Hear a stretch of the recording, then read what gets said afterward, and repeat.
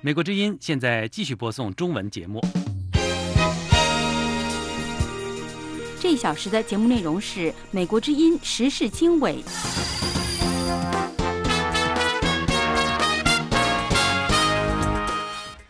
各位听众好，今天是8月13日。在今天这个小时的时事经纬节目里，美国之音要为各位播报的主要内容包括：香港机场星期二恢复正常，但是示威者仍然未消失；加拿大总理表示担忧香港局势，并敦促中国得当处理；美国国会参议院多数党领袖表示，任何暴力镇压香港抗议都不可接受；澳大利亚增加稀土生产以防范中国把控制稀土出口作为贸易战的武器。以上内容和其他内容，欢迎您收听。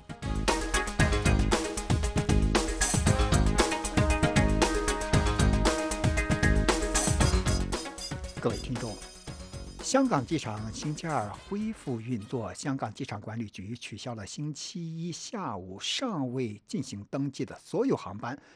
星期二一早，机场有大量的旅客等候在柜台前办理手续。旅客对香港机场星期一发生的事情持理解态度，但对于机场关闭表示不满。有关的详情，我们在接下来还会有进一步的详细报道。在另外一方面，加拿大总理特鲁多星期一表示，他非常担心香港的事件，并敦促中国当局妥善处理香港的抗议活动。特鲁多总理说，我们非常关注香港的局势，我们看到了缓和紧张局势的必要性，我们需要看到地方当局听取中国公民提出的非常严重的担忧。特鲁多总理在多伦多的电视新闻发布会上说，我们呼吁和平、秩序、对话。他还呼吁中国尊重并谨慎对待在香港有着合理关切的人们。在过去的2个月里，反政府抗议席卷了香港。中国国务院港澳办发言人杨光星期一表示，香港激进示威者屡屡用极其危险的工具攻击警员，已经构成严重暴力犯罪，并开始出现恐怖主义的苗头。特鲁多总理还表示，加拿大关注的重点是保护加拿大在香港的利益。香港有大约30万加拿大公民。他的言论不太可能改善中国和加拿大之间的紧张关系。加拿大去年12月根据美国的逮捕令逮捕了华为首席财务官孟晚舟，随后中国也拘留了2名加拿大人，此举引发两国间的经贸和外交关系紧张。香港民众抗议示威持续在香港多个地方遍地开花。与此同时，香港警察的镇压力度也同时明显增加，部分驱赶和拘捕抗议民众的做法也受到外界的质疑。美国国会参议院多数党领袖麦康奈尔星期一在推特上称，香港的情况全世界都在看。他说，正当北京试图侵蚀香港的自治和自由时，香港人民勇敢地对抗中国共产党。他说，任何暴力镇压的情况都是不可接受的。麦康奈尔曾经在上个月23日就香港的抗议局势不断升温，在参议院院会上发表演说。麦康奈尔在演说中说，推迟引渡法的立法行动，同时等待时机再次进行侵占，这不单是香港人的事。中国对待香港的方式，就像是中国对待宣称是中国的公民的维吾尔族人和藏族人一样，都是一种指标，反映出中国领导人在国际社会的行为。所有与中国有贸易往来的国家都应当看看目前在香港街头上演的这些戏剧性的事件。麦康奈尔说，中国共产党努力扩大其控制和影响力，从台湾岛到柬埔寨，到老挝，到缅甸，到香港，就像我们最近所看到的那样，中国所使用的做法和手段可能不同，但目标是一样的。北京就是想让周遭邻国屈从于他们的意愿。随着香港抗议民众示威演变成快闪游击方式进行，香港警民冲突也不断升级。有报道称，逐步升温的暴力流血事件已经成为香港数十年来的最严重的危机，也是对中国共产党领袖习近平2012年主政以来所遇到的最大的政治挑战之一。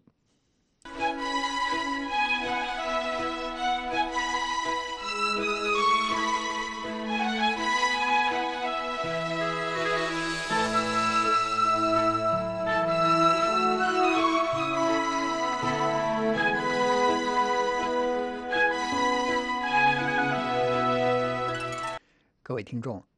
香港的反送中示威抗争8月11日继续在香港多地遍地开花，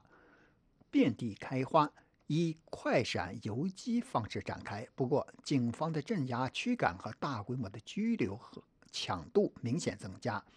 一些做法的合理性引发外界的质疑，进一步加深了香港警民对立关系，引发香港社会强烈反弹。接下来请听美国之音记者海燕在香港的报道。在数以千计主张和平理性非暴力的市民周日下午在深水埗举行被警方定为非法的游行，在铜锣湾维多利亚公园参加反修例集会之后，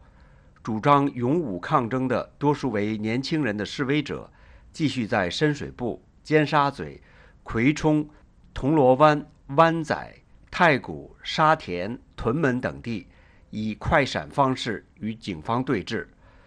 政府新闻稿称，示威者有持续而且大范围、不定时、不定点出现的违法及暴力行为。不过，警方在周日镇压行动中的一些做法引发外界质疑和关注，激发新一轮对示威者所称的一些警员滥权滥暴的谴责和进一步的抗争。记者周日下午5点至5点半之间，在深水埗警署近处的行人天桥上，目击警员从警署内向天桥上没有防护的大批围观街坊发射几轮催泪弹，意图驱散桥上的市民，许多人掩鼻躲避。此外，网上视频显示及媒体报道，防暴警察在港铁葵芳站到葵涌广场外释放催泪弹驱散示威者，而更有警员走入葵芳站内大堂向闸内示威者开枪，现场烟雾弥漫，留有催泪弹和橡胶子弹弹壳。许多一般乘客及地铁站内的商铺受到严重影响，葵芳站当晚被迫关闭。有受影响的市民批评警方的做法离谱，罔顾市民安全。据信，这是反送中抗争以来香港警察第一次在市内释放催泪弹，明显违反催泪弹制造商有关只得户外使用的安全指引。据报道，葵芳地铁站内周一上午仍能闻到有催泪烟气味，有乘客认为警方违反守则。香港公共医疗医生协会会长马仲仪谴责警方在市内释放催泪弹，气体扩散困难，如开枪杀人一样，罔顾市民生命，行为鲁莽，极不专业。港铁周一凌晨发表声明，表示非常遗憾，强调乘客和职员的安全是首要考虑，已向警方表示非常关注。此外，警方周日晚冲入港铁太古站追捕一批示威者，有防暴警察在近距离的1-2米处从背后向示威者方向开枪，怀疑发射胡椒弹，并在扶手电梯上挥动警棍从上追打示威者，试图拘捕。有人在扶手电梯上跌倒滚落，包括长者等多人受伤。据信，这是媒体首次拍摄到警方在如此近距离向示威者开枪。同时，一批示威者周日晚占据铜锣湾崇光百货外的轩尼诗道，晚约10点，一批示威者打扮的戴口罩或防毒面具及黄色或白色等颜色头盔、穿黑衣的健壮男子，手持疑似警棍追打示威者，并与随后赶到的警员一起制服和拘捕示威者，多人头部流血受伤。这些黑衣男没有表明自己是便衣警察，也无出示委任证。媒体追问，无论是着装警察或是这些黑衣警，都拒绝回应，然后一起乘车离去。美国之音驻港特约记者拍摄到，一位头戴黄色头盔的黑衣示威男左腿压住一位被制服的示威者头颈部，该示威者嘴流血，呼叫门牙已松脱，请警方不要再按他的头。同时，有防暴警察试图驱赶现场拍摄的记者，并威胁喷射胡椒喷剂。有目击市民质疑警方卧底装扮成示威者，从中制造冲突。民权观察的王浩贤质疑疑似警员的黑衣示威男是否有煽动示威者情绪，要求警方必须要交代。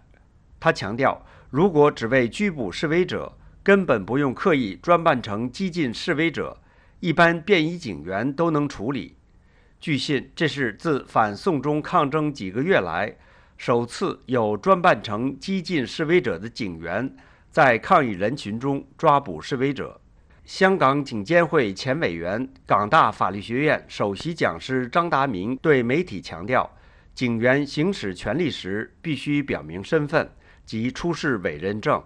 如果没有委任证或警员编号，投诉、刑事调查等都无法跟进。批评如果警队高层容许警员违反警例，不展示委任证，是罔顾法纪的表现。香港多所大专院校的学生会周一发表联合声明，呼吁市民即日起无限期三罢，即罢工、罢课、罢市，直至滥权滥暴的警员受到法律制裁，政府回应五大诉求。还有网民呼吁市民即日起每天到机场参与集会。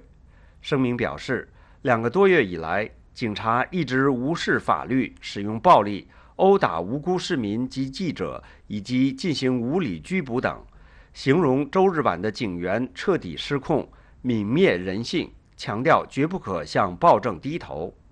数以千计的示威者周一下午起坐满整个1号客运大楼接机大堂，高喊五大诉求缺一不可等口号。示威者还呼喊还眼，谴责一位女示威者周日晚在尖沙咀已被警方发射的布袋弹射中右眼和鼻梁，造成骨折及眼球损裂。机场管理局下午4点后表示，受机场集会影响，除了已完成航班登机程序的离港航班以及正前往香港的抵港航班外，其余当天所有航班全部取消。警方星期三召开记者会，警务处副处长邓炳强指责周日各地的示威者暴力行为。在场记者追问邓炳强外界更关注的铜锣湾专办示威者及葵芳地铁站内释放催泪弹之事，警方则要求在做完相关说明后才回答记者提问。警方公共关系科总警司谢振中透露，警方在周末的驱散行动中共拘捕149名男女示威者，从6月至今已有约700人被捕。警方强调，有警察已乔装不同身份人士，但没有参与非法游行，而拘捕示威者时也以警察身份作出拘捕。尽管媒体多次询问为何拘捕时不出示委任证及表明警察身份，邓炳强表示，根据警察通例，警方会在合适情况下尽量展示委任证。至于周日的个别事件是否可以展示委任证，他说日后可以检视情况，是否可以做得更好。邓炳强否认警员乔装成示威者混入当中属白色恐怖，辩称铜锣湾调查的对象并非普通示威者，而是持有致命武器的核心暴力分子。不过媒体报道，当时示威者正坐在马路中央地方休息，而警察公共关系科总警司谢振中表示，铜锣湾拘捕行动中共有15人被捕，警方在他们身上搜出压叉、钢珠、雷射枪等。另外，媒体拍摄到有警员将一段削尖的竹棍塞进一位已被拘捕的示威者的背包内，被质疑安放假证据。警方拒绝回应媒体公众是否还能信任警方的诚信的提问，只是表示目前无法对此案作出结论。此外，香港记者协会及摄影记者协会周一发出联合声明，谴责周一在港岛北角聚集的亲中的福建帮的人员暴力袭击记者，并对在场警员未有上前制止及拘捕相关人士表示强烈愤慨，包括《明报》、香港电台等的记者都遭袭击。声明要求警方交代并做全面调查，向社会发出清楚信息。记者晚9点半左右到北角，地铁站里有许多示威者，但不敢出去。地铁站外有大批防暴警察，英皇道两边人行道上则聚集有约200-300，主要是亲中的人士。他们在现场齐喊支持警察、辱骂媒体为黑记等口号，明显构成集会。不过，防暴警察只是劝喻他们离开，没有进行驱赶或者驱散。在警方要求大批媒体记者向铜锣湾方向离开时，一位亲中者对记者指骂，后一位警方传媒联络劝记者离开。此外，在荃湾凌晨有至少3位示威救援人员在港铁站外被白衣人袭击，防暴警察赶到后，白衣人已经逃逸，警方称暂时无人被捕。另外，有律师向警务处处长卢伟聪发表公开信，投诉被拒绝进入在文景渡的新乌岭拘留中心，向被捕示威者提供法律援助，要求警方交代。公民党立法会议员陈淑庄批评警方的行为荒谬，又批评警方剥夺被捕人士权利。香港政府发言人回应周日多区的暴力示威活动时表示，暴力示威者破坏公物、阻塞干道、围堵警署，以激光、砖块袭击警务人员，更有暴力示威者投掷汽油弹，令警务人员受伤。暴力示威者无法无天的行为严重威胁警务人员和其他市民的人身安全，对此感到愤慨，并给予最强烈的谴责。在香港周日多区发生的冲突中，有报道共只有40多人受伤。周六大埔游行的申请者、发起绝食及保护孩子行动的传道人陈凯兴星期天晚在铜锣湾对美国之音表示，他对几个月来如此多的年轻人被捕和大批示威者受伤感到痛心，希望政府政治问题政治解决。他说，香港的警方就是不让你们申请成功的申请，全部游行都是非法的，那么他们就要全力来抓捕你们。那么你看见昨天还有的就是今天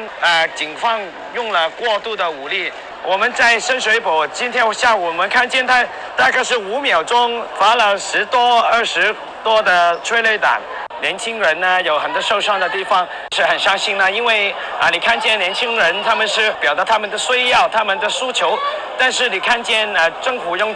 权力、用暴力、用武力来压制他们。有网友组成的民间记者会周一第3次举行，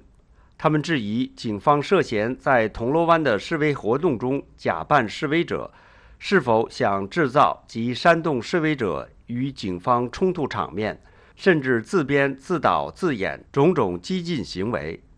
同时，全港反送中联席召开记者会，批评警方周日以大杀伤力武器对付示威者，更将布袋弹及橡胶子弹射向示威者头部，认为香港已出现人道灾难，急需国际援手。此外，有网上群体发起众筹，计划在这个周末的星期6日在全球登报，引起各国对香港警方周日暴行等的关注。众筹的目标是100万美元，折合约780万港币。约2个小时后，金额已超额达到近197万美元，目前已暂停接受捐款。美国之音记者海燕，香港报道。这是美国之音的时事经纬节目。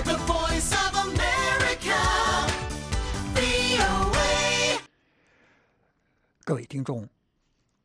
位听众，在香港民众抗议活动持续之际，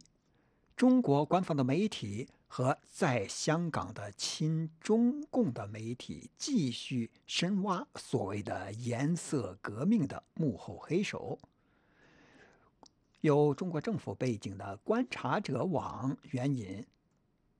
中共在香港办的《文汇报》的报道说，美国驻香港总领事馆政治部主任伊朱莉7月6日上午会见了被内定为香港乱港4人帮的香港民主党创党主席李柱铭以及前政务司长陈方安生之后，又在傍晚会见了学运领袖黄之锋等4人。中共在香港办的另一份报纸《大公报》因此公布了伊朱莉的个人资料，引发美中两国一场激烈的外交论战。美中在香港问题上的激烈交锋、激烈升温，到底是中国是美国所说的流氓政权，还是美国是北京所说的强盗逻辑？北京将香港抗争定性为颜色革命，美国是否是真正的幕后策划者？中共一再强调香港问题有外国势力介入，其目的又是什么？现在，关于香港的抗议活动问题，中共官方已经提出所谓的恐怖主义的定性。对这个问题应当怎么看？北京之春荣誉主编胡平说，这种定性当然不符合香港的实际情况。在我看来，事实上这是当局自己的节目预告，就像当局会派人黑衣蒙面冒充抗议者一样，当局自己可能制造恐怖袭击事件，然后再以反恐的名义收紧港人的自由空间。等到后来真相大白，人们终于查清楚了恐怖分子是假装的，可是已经晚了。到那个时候，当局他想达到的政治目的已经达到了。那我们也注意到，不久前当局抓捕了香港民主党的领袖，据说还搜查出枪支和炸药。另外，在网络上我们也能看到一些人、一些抗议者，我想其中有真的抗议者，也可能有假的抗议者，在那儿主张要升级，主张要以暴制暴，这些都可以被当局很容易拿来做铺垫。那以香港目前这种情况，像这种抗争，因为它的完全是无组织、无领导，另外呢，很多参与者又是完全是蒙面的，在这种情况下，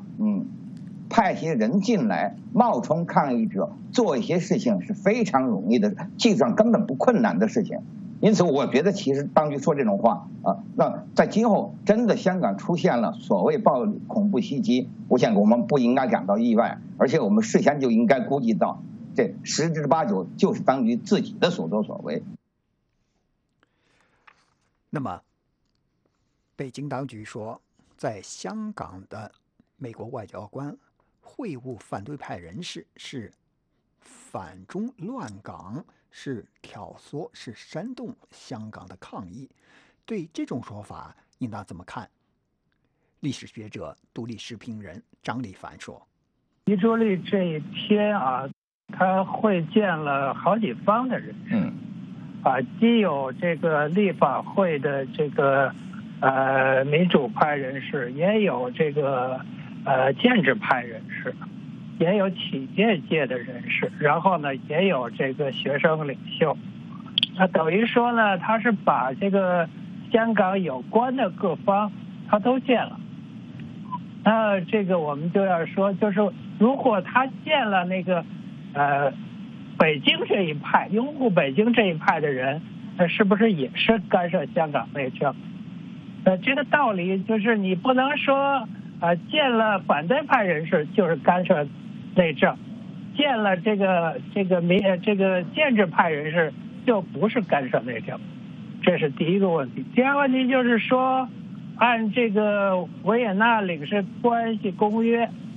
这个领事官员的职责是什么？1、2、3、4、5，这个大家其实查一查都很清楚。头一条就是促进派驻国与驻在国关系的发展，增进相互了解。他要不要？他如果不见这些人，他能不能够这个增进相互了解？据我所知，就是说，这个外交官在这个驻在国见各派的人士，这个是各国的通例，都是这样的。这个中国的外交官未必就不跟这个美国的民主党接触吧？这个我觉得这个很正常。那么，在另外一方面，北京指控美国是乱港的幕后黑手，在这方面，北京有什么证据呢？其证据是否足够呢？张立凡说：“我看到上周三，美国政府提高了美国公民前往香港旅行的警告级别。这个国务院说什么呢？说这个赴港旅行，就敦促美国公民，由于香港社会不稳，要格外小心，并警告旅行中要避免示威活动，并且如果意想不到的身处大型集会或抗议，要谨慎行事。从这个态度来看，美国实际上不愿意卷入，至少不愿意美国公民卷入这样的事件。这个川普总统也还说过，说这个是中国人自个儿的事儿，所以那个时候也有很多人表达他们的不满，认为这个我看推特上有些这个朋友说这美国人好像不够意思。我的观点就是中国人要争取民主就得靠中国人自己。这个美国人这个或者其他国家的人他可能会同情你，但是呢他未必会给你非常实质的支持。你要想要民主要自由，就得靠自己。我觉得这个是最根本的事情。所以从这个事儿来看，这个中共指控美国是乱港的幕后黑手，我还是这句话，你拿出证据来，你不能是凭见面凭几张照片就说一定是美国干涉了。关于香港的抗议活动，中国方面、北京方面还提出了所谓的颜色革命的说法，也就是香港的抗议者试图改变香港的颜色、中国的颜色，改变政权、改变制度。这种所谓的颜色革命之说有什么道理吗？对这个问题，政论杂志《北京之春》荣誉主编胡平说：“当年毛泽东说要反修防修，要防止资本主义复辟，也用改变颜色这种说法来比喻。那这个说法其实都有共同之处，那都是把所谓颜色这个问题看成一个这个政权变更的问题，制度变革的问题。那么从这个观点来看，从这个定义来看，那今天香港人的抗争就跟颜色革命一点不沾边。因为你香港本来就是一国两制嘛，你中共承诺的这个50年不变，那对香港都要这个继续他们原有的这个制度。而现在港人的抗争并不是要推翻他们原有的制度，而是要保护他们原有的制度，要防范原有的制度遭受到另外一制的这个侵犯和侵蚀。你要说中共那方面倒有人那个想搞颜色革命了，你就像我看不久前那个人民大学金灿荣有个讲话就说的嘛，说现在香港闹得那么厉害，香港现在也已经不重要了，再这么闹下去，干脆一国一制算了。所以他倒提出要这个改变两制为一制。而港人的抗争呢，恰恰是要维护两制，维护香港他们原有的固有的制度。这是美国之音的中文广播。这是美国之音的中文广播。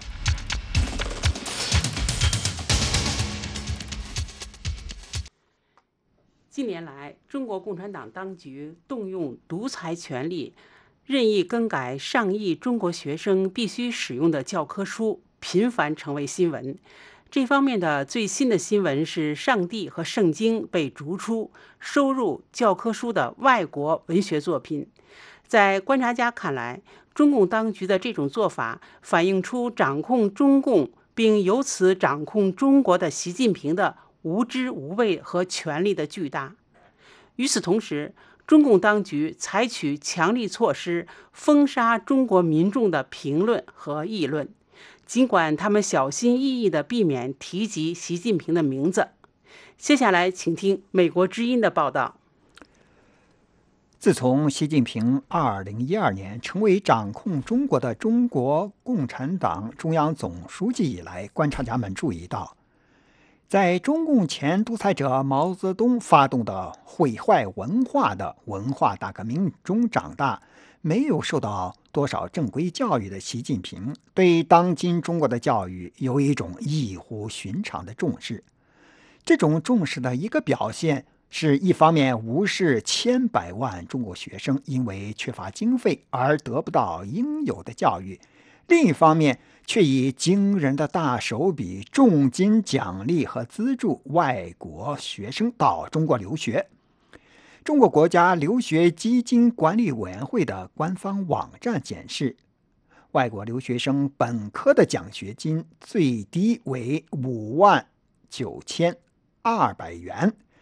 博士生最多达99800元。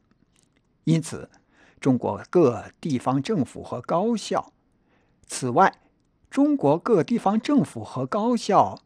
也有各类奖学金计划和诸如为留学生招募所谓的学伴的制度。习近平掌控下的中共当局对中国教育异乎寻常的重视的另一个表现是肆意更改教科书，如把中国抗日战争的8年抗战的说法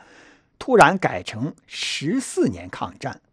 把独裁者毛泽东给中国带来的接连不断的灾难称作艰辛探索。习近平治下的中国历史教科书把毛泽东对中国的无法无天的统治称作艰辛探索，令中国公众震惊和哭笑不得，而且也令中国公众非常好奇，并使他们纷纷私下和公开以各种间接和直接的方式询问习近平是否知道或明白他的亲生父亲习仲勋本人差点死于毛泽东的艰辛探索。1962年，毛泽东当局以莫须有的利用小说进行反党是一大发明的罪名，把并非小说家的习仲勋打成反党分子，并随即把他打入黑牢，长期戴手铐脚镣，单独监禁。习仲勋的不计其数的同事和部下也受到株连，其中很多人被迫害致死。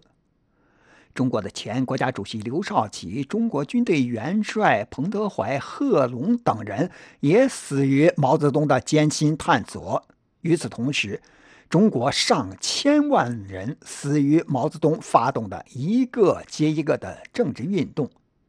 使用艰辛探索这种正面的说法来形容毛泽东统治，是否意味着习近平本人也准备追随毛泽东继续进行这种祸国殃民的艰辛探索呢？就在艰辛探索究竟意味着什么，在习近平治下的中国依然是一个没有答案的天问之际，中国收入中国学生语文教科书的外国文学作品，将其中提到上帝圣经的说法剔除的消息成为国际新闻。最先报道这一新闻的是日本朝日新闻在8月1日发出的报道。报道提到，著名的安徒生童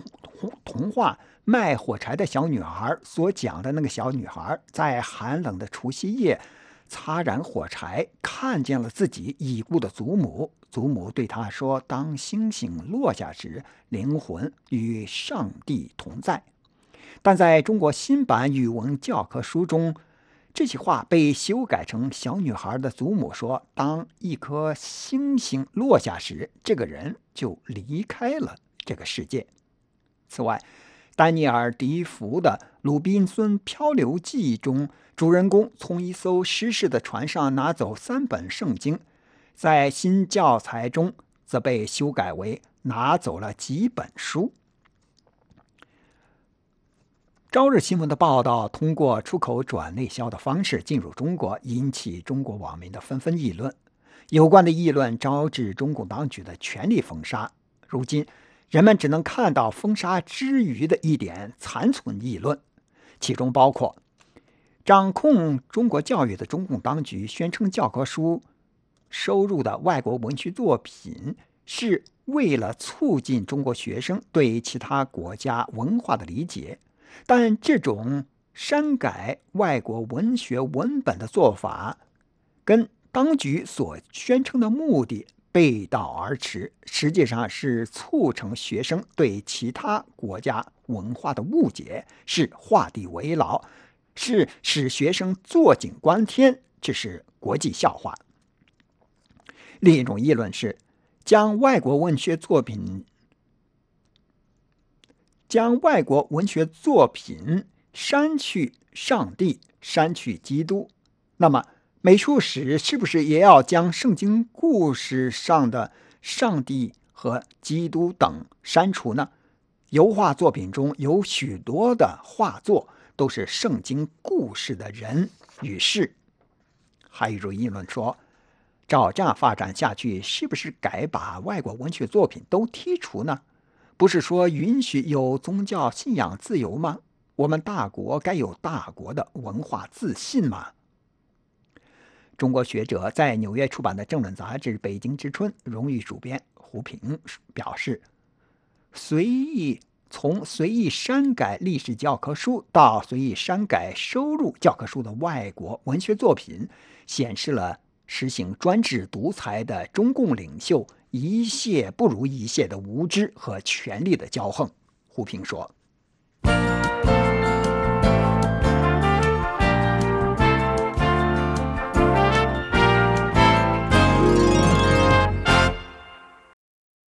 美国国务院发言人奥特加斯星期四在例行记者会上说呢，中国曝光与香港民主活动。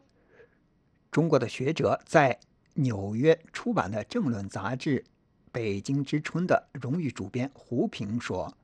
从随意删改历史教科书到随意删改收入教科书的外国文学作品，显示了实行专制独裁的中共领袖一切不如一切的无知和权力的骄横。胡平说，作为经历过毛时代的人，我们都很清楚，所谓毛时代这个8亿人只有8个样板戏啦，也就是为什么这个教科书这个修改教科书发生在今天，那么你在过去这个江湖时代都不可能发生，相反我们在江湖时代我们还看到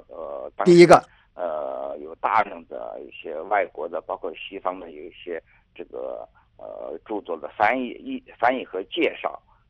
那时候一度还搞得相当红火，可是现在呢，习近平一上台，大家对这些事情都通通的这个很反感啊，他完全要就是他一个独裁者，他这个最可恶的地方就是按照他的这个意志要来改造整个世界那么改造整个世界，当然也就意味着把他看不顺眼的东西，哪怕这些东西是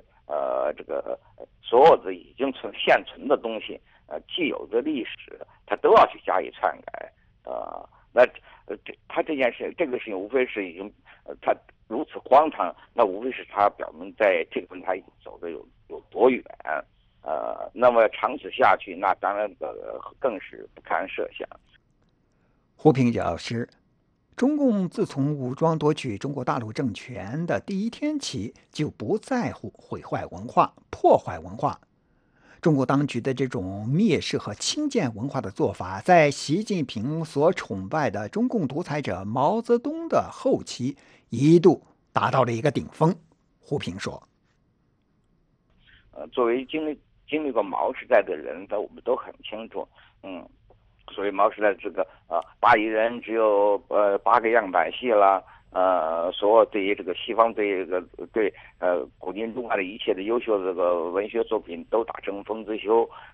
这个批倒批臭了那你让人很难想象的是呢，这种事情居然在这个文革50年之后又再度在中国发生。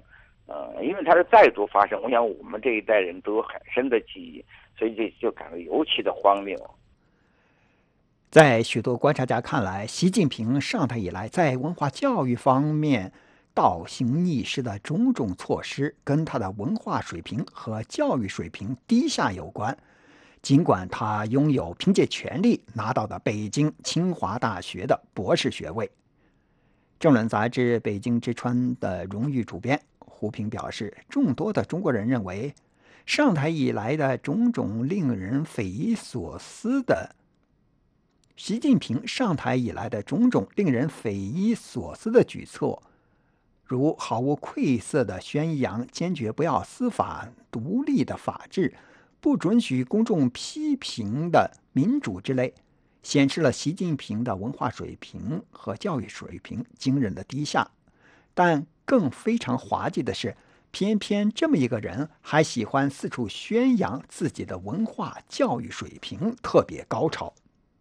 他当然文化水平很低，但是又恰恰是他不是别人最喜欢对外这个亮书单把一大堆这个西方名著俄国名著都挂在嘴上，表明他而且从小就读过这些东西，所以这里就是他要在这个外国人面前他要表现出他这个不是井底之蛙，对西方的文学，对这个乃至俄国文学都这个了如指掌。不但是表示自己很博学，而且还要表示对别人的文化很了解。这个也和他在国内对小学生教科书的这种篡改，又构成一个很鲜明的对比。当然，他就出于不同的场合的不同的需要。他知道在国际场合下，你要以这个以大老粗自居，表示对这些文化的这种蔑视，那只会这个招致别人的嘲笑。然后他知道那个是对他是不恰当的，所以他那个时候他在那些场合下呢，又完全展示另外一个完全不同的这么一个面貌。当然，我们现在也知道他根本没看那么多书了，所以才会出现把什么连那些什么格萨尔王、撒格尔王都分不清的这些笑话。自习近平上台以来，被广泛认为文化教育水平很低的习近平，因为力图展示自己的水平高而给中共宣传部门造成的危机的事情不断发生。其中比较明显的事例包括2018年3月全国人大会议闭幕时，习近平致闭幕词，将西藏史诗《格萨尔王》归为中华文明，并将格萨尔错读成萨格尔，导致中共网管当局不得不采取紧急行动，一度将格萨尔和萨格尔双双列入不可搜索的网络禁忌词，而且通过技术手段紧急修改习近平讲话的音频。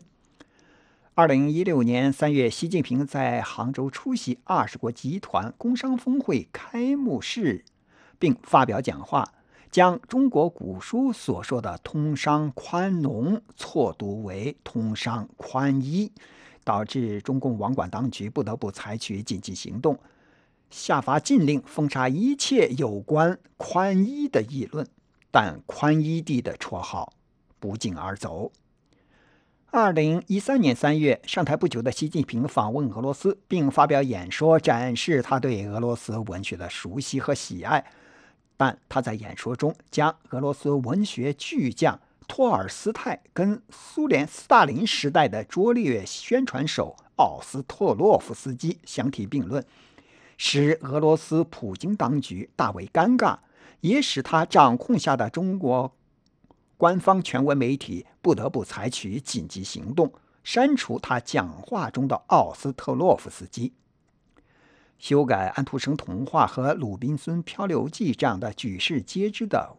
世界文学文本，这种被众多观察家和中国公众认为是无知无畏的惊人的事情，发生在习近平治下的中国。日本朝日新闻就此写出的新闻报道的导语是：在对宗教团体的镇压持续之际，中国共产党下令禁止小学生用的课本出现上帝和圣经之类的字眼。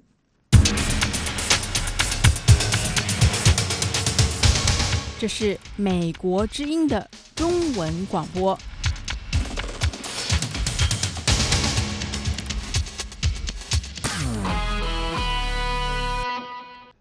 各位听众，您现在收听的是美国之音的时事经纬节目。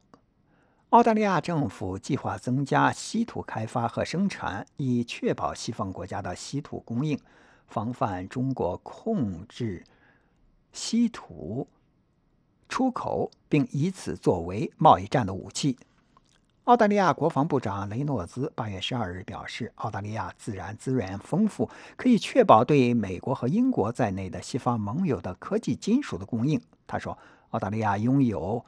至少40%的已知科技金属的矿藏储备，不管是锂、钴、镍、石墨，还是我们当今科技和今日生活方式所依赖的大部分稀土资源。雷诺兹表示，澳大利亚与美国等主要西方国家一样，国防军备制造都离不开以上这些稀有资源。他说，我们很多的国防装备与国防能力其实都在生产中使用稀土，因此对澳大利亚和美国等盟国来说，关键议题是这些稀土和科技金属的供应的持续性和保证，后者现在被称为国家重要议题。澳大利亚稀土资源丰富，但开发商有限，包括莱纳斯和北方矿业等等。但是随着美中贸易关系紧张持续升温，对稀土供应的担忧加剧，导致稀土价格飙升。美中贸易战开始以来，莱纳斯公司股票已经暴涨了82%。雷诺兹透露，澳大利亚和美国最近举行的部长级磋商详细讨论了稀土供应问题。澳洲与英国也讨论了这个问题。据报道，莱纳斯今年与美国德克萨斯的蓝线公司签署了一项谅解备忘录，在美国设立稀土分离设施。报道说，美国目前高度依赖中国的稀土出口，但中国在此之前威胁要减少稀土出口。报道认为，此举标志着美国正在转移战略，分散稀有资源的来源。莱纳斯同时宣布，将为战略客户储备重要稀土元素产品氧化石，以巩固公司作为中国以外稀土供应商的地位。澳大利亚智库美亚中心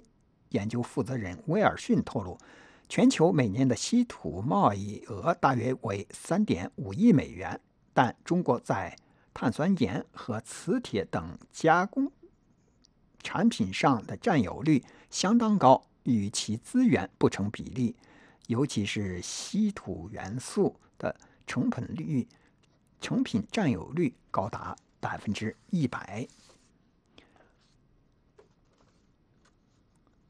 美国特朗普政府星期一宣布了一项新的政策，如果已经在美国的移民使用医疗补助、食品券或住房援助等公共福利，他们将无法获得永久居留权或公民身份。美国公民以及移民服务局代理局长肯·库奇内利宣布，公共负担不予受理的规定将鼓励那些寻求来美国或留在美国的人自力更生、自给自足。新政策将在2019年10月15日生效。根据规定，公共负担是指任何36个月内领取一项或多项指定公共福利超过12个月的人，在1个月内领取2种不同的福利，计算为2个月。库奇内里说，美国政府希望避免出现这种情况，即那些正在调整自己身份的人将来会依赖公共福利。他在白宫的新闻发布会上说，公共负担不予受理是具有前瞻性的，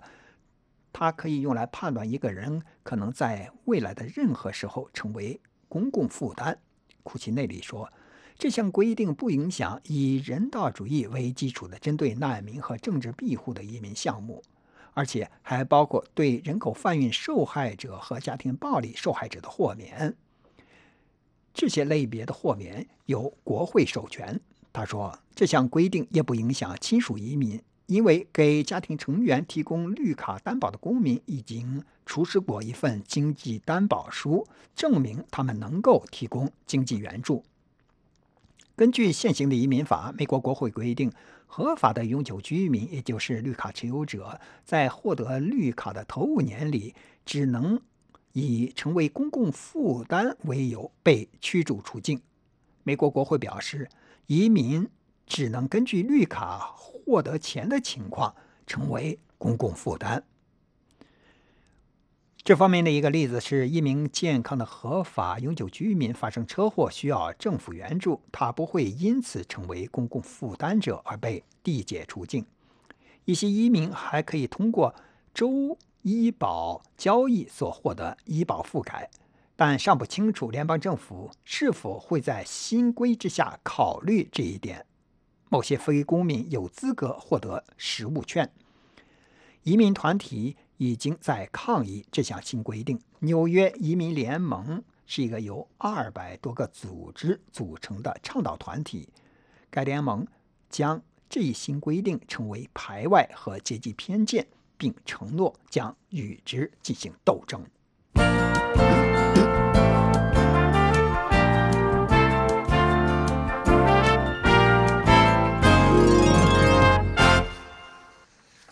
各位听众，中国抗议美国驻香港外交官会见香港民主人士。美国国务院发言人称，美国外交官在世界各地与各界人士会面，这是美国外交官的工作和职责。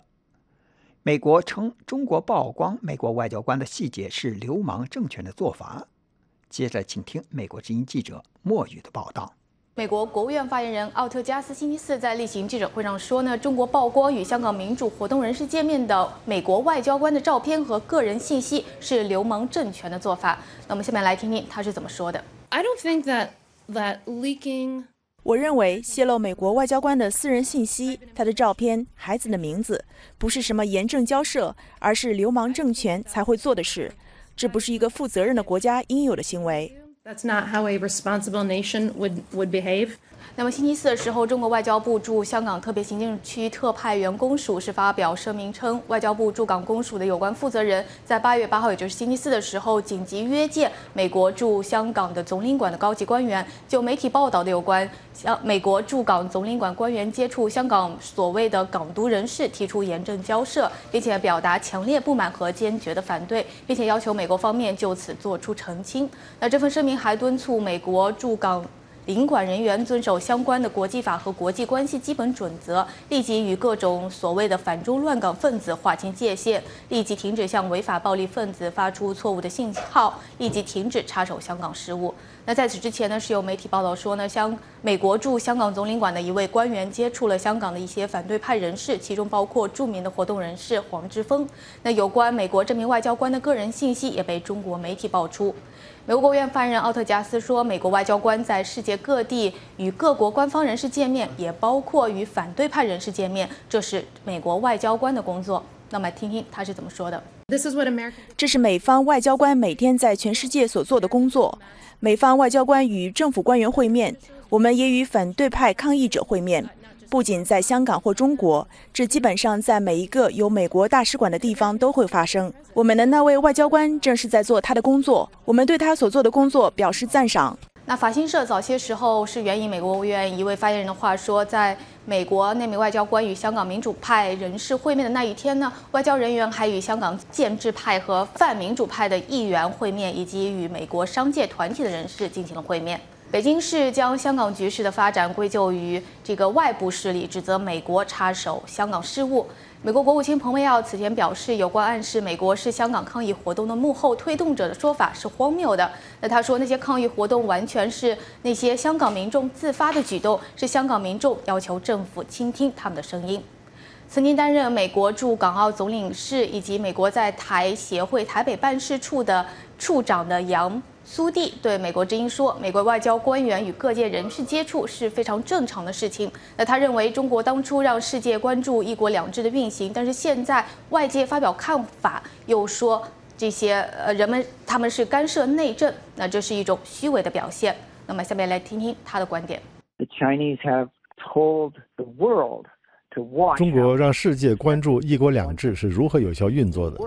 美国和其他国家和地区一样，正是在这么做。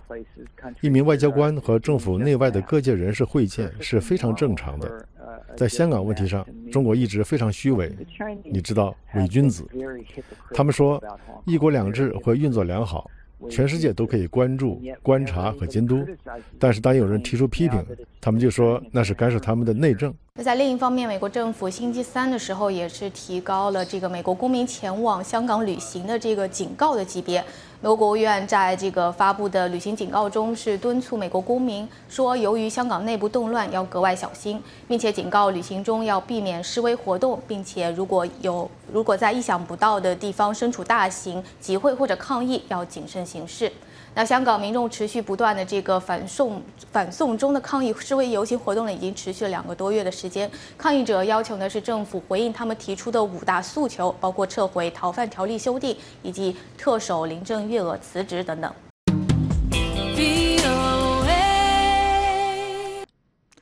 各位听众，今年是美国宪法